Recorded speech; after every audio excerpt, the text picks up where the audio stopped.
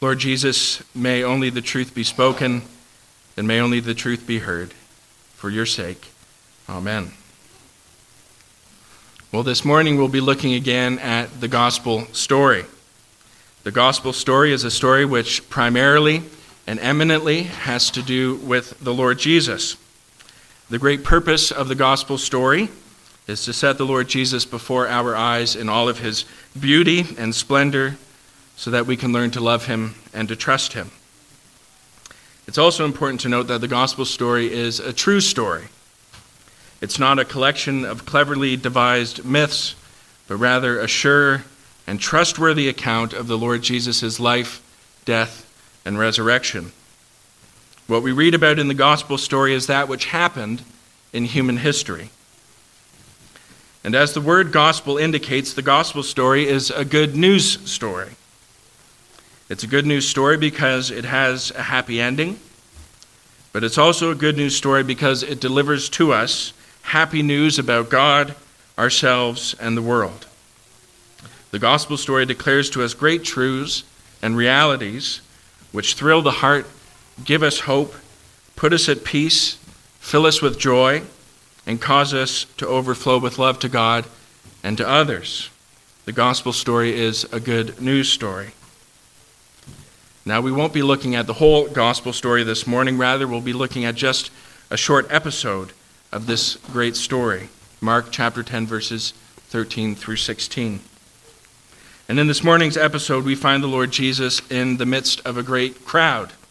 And this is often where we find Jesus in the gospel story, surrounded by great groups of people. Jesus was, amongst many other things, a great teacher and a great miracle worker. People flocked to him so that they could hear his teaching and benefit from his miracles. Now, in this particular instance, it's not that Jesus was just surrounded by a great crowd, but that this crowd was bringing forward their children so that Jesus could heal them and bless them. In the midst of what would have been a chaotic situation, Jesus' followers, the disciples, begin to turn the children and their parents away. We're told that the disciples rebuked them, which is to say the disciples told them off and shooed them away. We're not told exactly why the disciples chose to rebuke the children and the parents, but we are told that Jesus became indignant about what his disciples were doing. Jesus said to his disciples, "Let the children come to me. Do not hinder them, for to such belongs the kingdom of God. Truly I say to you, whoever does not receive the kingdom of God like a child shall not enter it." And then we're told that the Lord Jesus took the children into his arms and blessed them, laying his hands upon them. And so as we consider this story together this morning, I want us first to take some time to dwell upon the character of the Lord Jesus. What, we might ask, does this story tell us about the Lord Jesus? Well, the story shows us that the Lord Jesus was and is warm, open, and welcoming. It's almost as if the Lord Jesus has a great welcome mat at the door of his heart, which reads, "Welcome, come on in. I'm so glad you're here." We see in this story that Jesus wanted people to come to him. He wanted children to come to him. Jesus was eager to invite people in and ready to embrace them when they came to him. Jesus was eager to gather company around him and to bless that company. We see all throughout the gospel story that Jesus was ready to receive and ready to embrace those who came to him. Yes, Jesus would retreat to the wilderness by himself so that he could spend some time in prayer and communion with God the Father. But these seem to have been times of refreshment, which enabled him to attend again to the people that he loved. There was nothing aloof or standoffish about the Lord Jesus. Yes, the Lord Jesus sometimes had a hard word for somebody, but it was always given with the purpose of removing those obstacles which stood between that person and Jesus. All throughout the gospel story, we see a willingness on Jesus' part to have people come to him. And indeed, whenever people went to Jesus with great need, Jesus tended to meet that need in a remarkable and powerful way. Jesus only rejected requests when those requests were dishonest or because he had to reveal some deeper matter of the heart. Now, looking at the whole gospel story, we see that Jesus is not simply willing to receive company when they come to him. Jesus is not sitting idly by waiting for whoever comes along on their way along. Rather, Jesus is always actively beckoning us to come to him. All throughout the Bible, we see this to be the case. Jesus says, "Come to me, all who labor and are heavy laden, and I will give you rest." Jesus says, "Come, follow me." Jesus says, "Come to the wedding feast." Jesus says, "Come, you who are blessed by my Father, inherit the kingdom prepared for you from the foundation of the world." Jesus says, "If anyone thirsts, let him come to me and drink." And in the text that we have before us today, we see that Jesus says, "Let the children come to me. Do not hinder them." When Jesus ascended to his throne in heaven after his resurrection, he sent the Holy Spirit into the world to draw people to himself and to speak that word of beckoning and invitation into the hearts of men, women, and children. Jesus is not just willing to receive you, but by his word and spirit he beckons you, he calls you to come to him. If you've heard this call of Jesus already, then I bless the Lord and I thank the Lord. And if you haven't heard this call, if you haven't heard this invitation, then I pray that the Holy Spirit would be at work in your heart, enabling you to hear that call and giving you the strength to respond. I love the way that great Victorian preacher Charles Spurgeon once put it. Whenever a sinner comes to Jesus, he becomes his Savior. Whenever he meets a sick soul, he acts as his physician. If you go to him, you will find him at home on the lookout for you. He will be more glad to receive you than you will be to be received. I tell you again that he cannot reject you. That would be to alter his whole character and unchrist himself.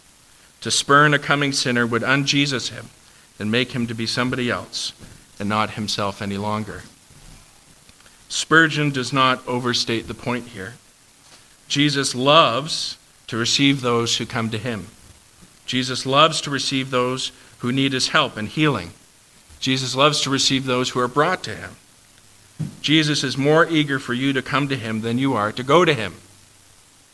Jesus once said to his disciples, "Whoever comes to me, I will never cast out." And that, dear friends, is a set of words to base your life on. Whoever comes to me, I will never cast out. That is clear, unequivocal language from the Lord Jesus. Whoever comes to me, I will never cast out.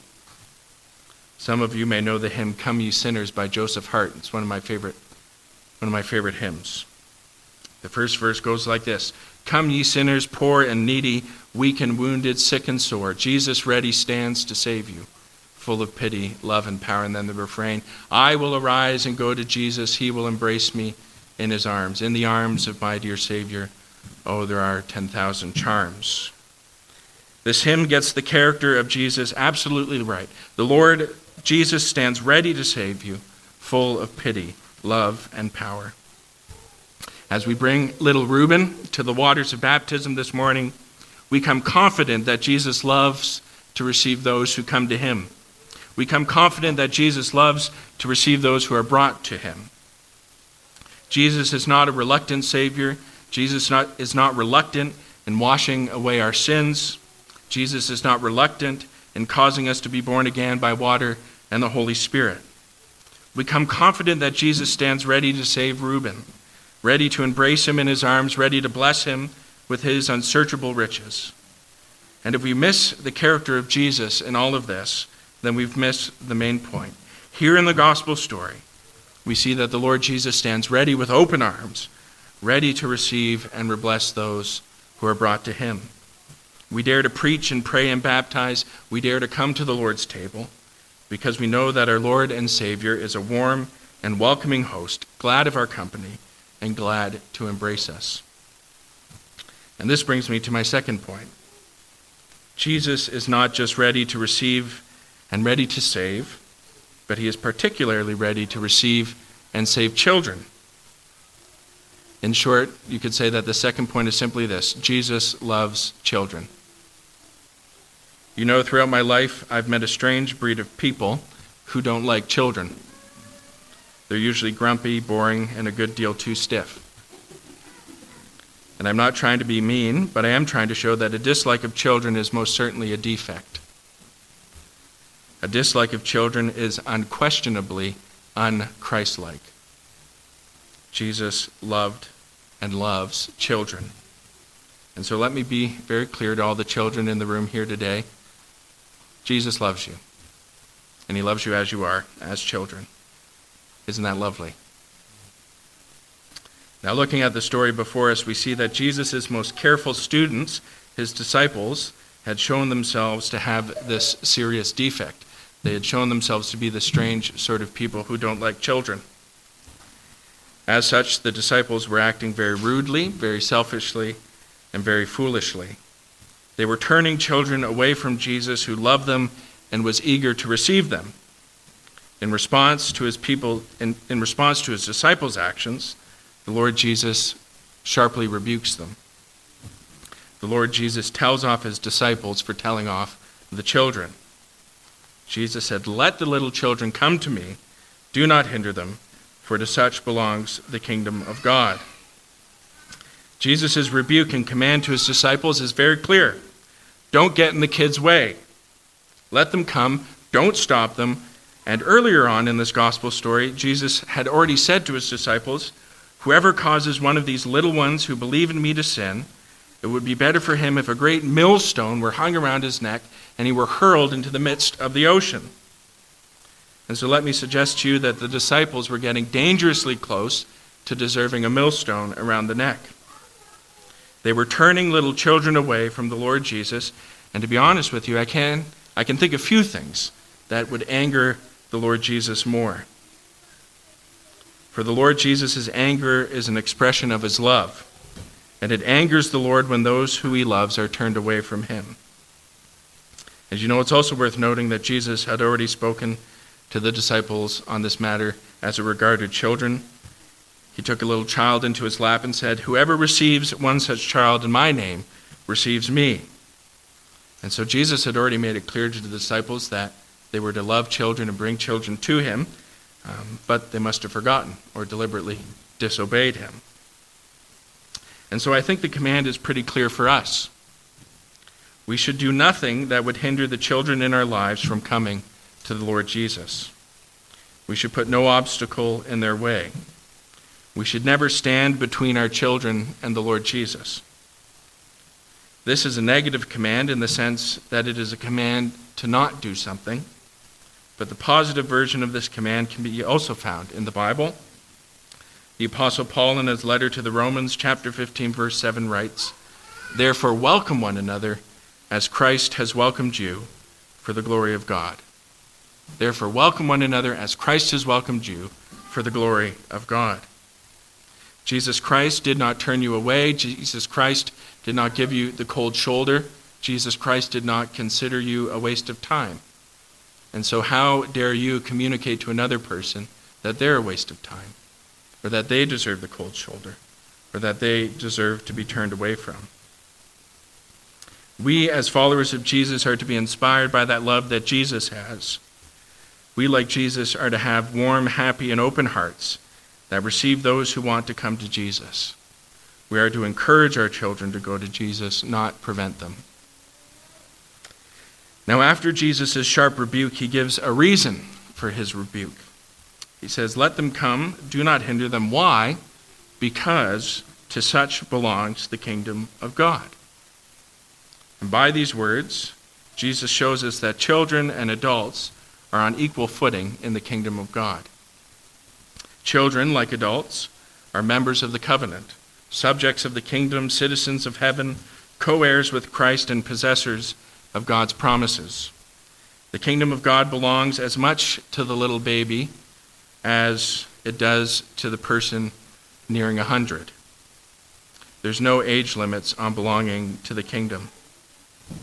And this reminds us that entry into the kingdom of God is always and every time a matter of God's pure grace. There are not multiple levels of belonging in the kingdom of God. You do not belong more or less because of your intellect or maturity or years served. If you belong by the pure grace of God alone. When you belong to the kingdom of God, you belong because Jesus has freely and graciously let you in. And therefore, because it's all an act of pure grace, the baby and the elderly saint are on the same footing in the kingdom of God. For 500 years, this episode of the gospel story, this scene of Jesus and the little children, has been retold at the baptism of infants. We've read this scripture not because it speaks directly to the issue of baptism, but because it makes the fundamental point that children are equal to adults in the kingdom of God, and therefore not to be deprived of the benefits of that kingdom. I should also note that Jesus' simple words, "To such belongs the kingdom of God," remind us that the discipleship, teaching, and training of children is just as important as the discipleship, teaching, and training of adults. The ministry of the church should focus just as much on children as it does on adults. You know, if you were to go back in time to the ancient world, if you were to travel back in time to ancient Rome or ancient Greece or ancient Persia, and if you were to tour the temples and shrines of those ancient civilizations, you would quickly come to the conclusion that these places were no place for a child. They were vile places, horrifying places, and frankly sad places. I remember listening to the popular historian Tom Holland talk about the ancient city of Pompeii, that city so well preserved by the eruption of the volcano Vesuvius. And Holland admitted that Pompeii did not really excite him as it excited others who were interested in the ancient world. One of the reasons that Holland gave was that the great discoveries of Pompeii had proved that ancient Pompeii would have been a terrible place to be a child. Holland admitted that Pompeii made him sad and it made him sick because of the sad things that he saw happening to children. One of the great peculiarities of Christianity amongst the religions of the world is that it gives a special and honored place to children. Indeed, when the Lord Jesus came into the world, he came into the world as what? As a baby. And thereby he affirmed the goodness and the value of children. I've often thought of and been moved by the story of George Mueller, that preacher and evangelist who opened large orphanages in the United Kingdom, most famously in the city of Bristol. When Mr. Mueller died, the streets of Bristol filled with people who wanted to pay their respects to the man. Tens of thousands of people reverently stood along the route of the simple procession. Men left their workshops and offices, women left their elegant homes or humble kitchens, all seeking to pay a last token of respect to the great man. But I think the greatest celebration of all is that Mr. Mueller's casket was paraded through the streets surrounded by thousands of orphans. And then he was celebrated by thousands of orphans who had celebrated him as a second father in their lives. I know a few men who love children in such a way as Mr. Mueller, and I think there's something particularly Christian about having a funeral filled with orphans who you've loved. Like the disciples, we have often failed to live up to the high ideals that the Lord Jesus has given us. We have often failed to value children as we ought, but the ideal nevertheless stands. Children are as important as adults, and they are to be treasured and valued like everyone else. Our churches ought to be places where children are safe, welcomed, and loved. And now, let's look at the words with which Jesus finishes his comments to the disciples. Jesus said, "Truly I say to you, whoever does not receive the kingdom of God like a child shall not enter into it." With these words, Jesus commends to all people those spiritual virtues, those special virtues that belong to children. Charles Simeon has a helpful list of these virtues in his commentary on the text.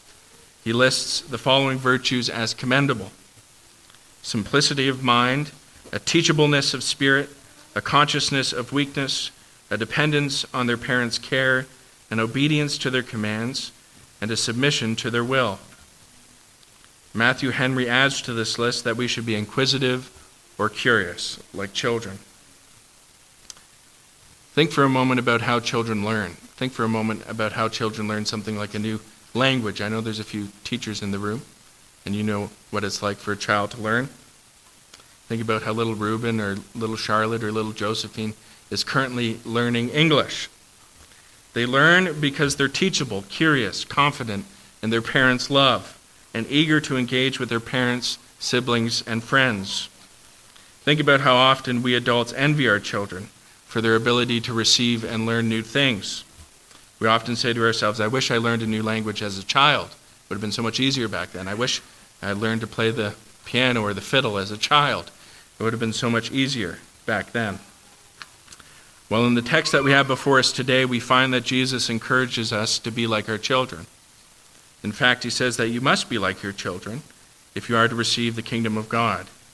You must receive the kingdom with simplicity of mind, teachableness of spirit, consciousness of weakness, a dependence upon God, your heavenly Father, an obedience to his commands, submission to his will, inquisitiveness, and curiosity.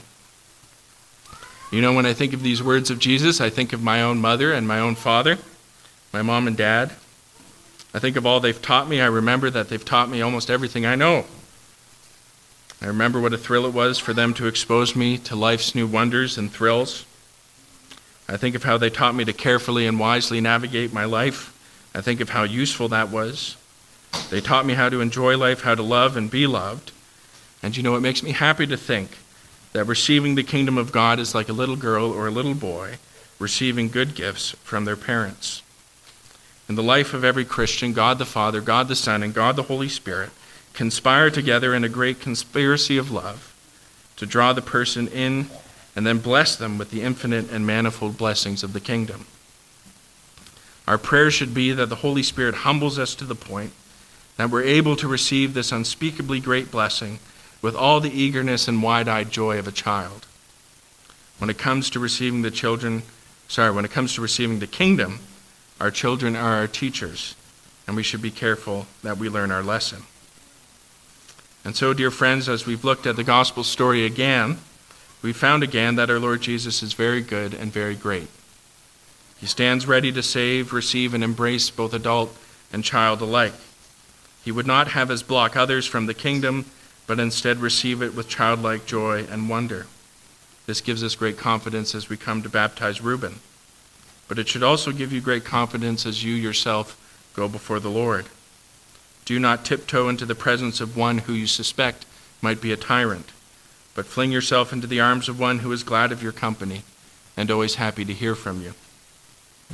Go often to him as you would go to your greatest of friends. And as old Spurgeon said, know that you will find him always at home and on the lookout for you. Let's pray.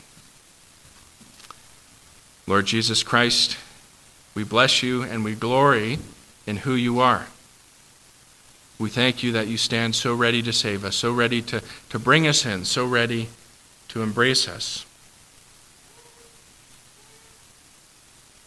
It's so lovely to know that the great God who created this universe is also the God eager to redeem, eager to love, eager to bless.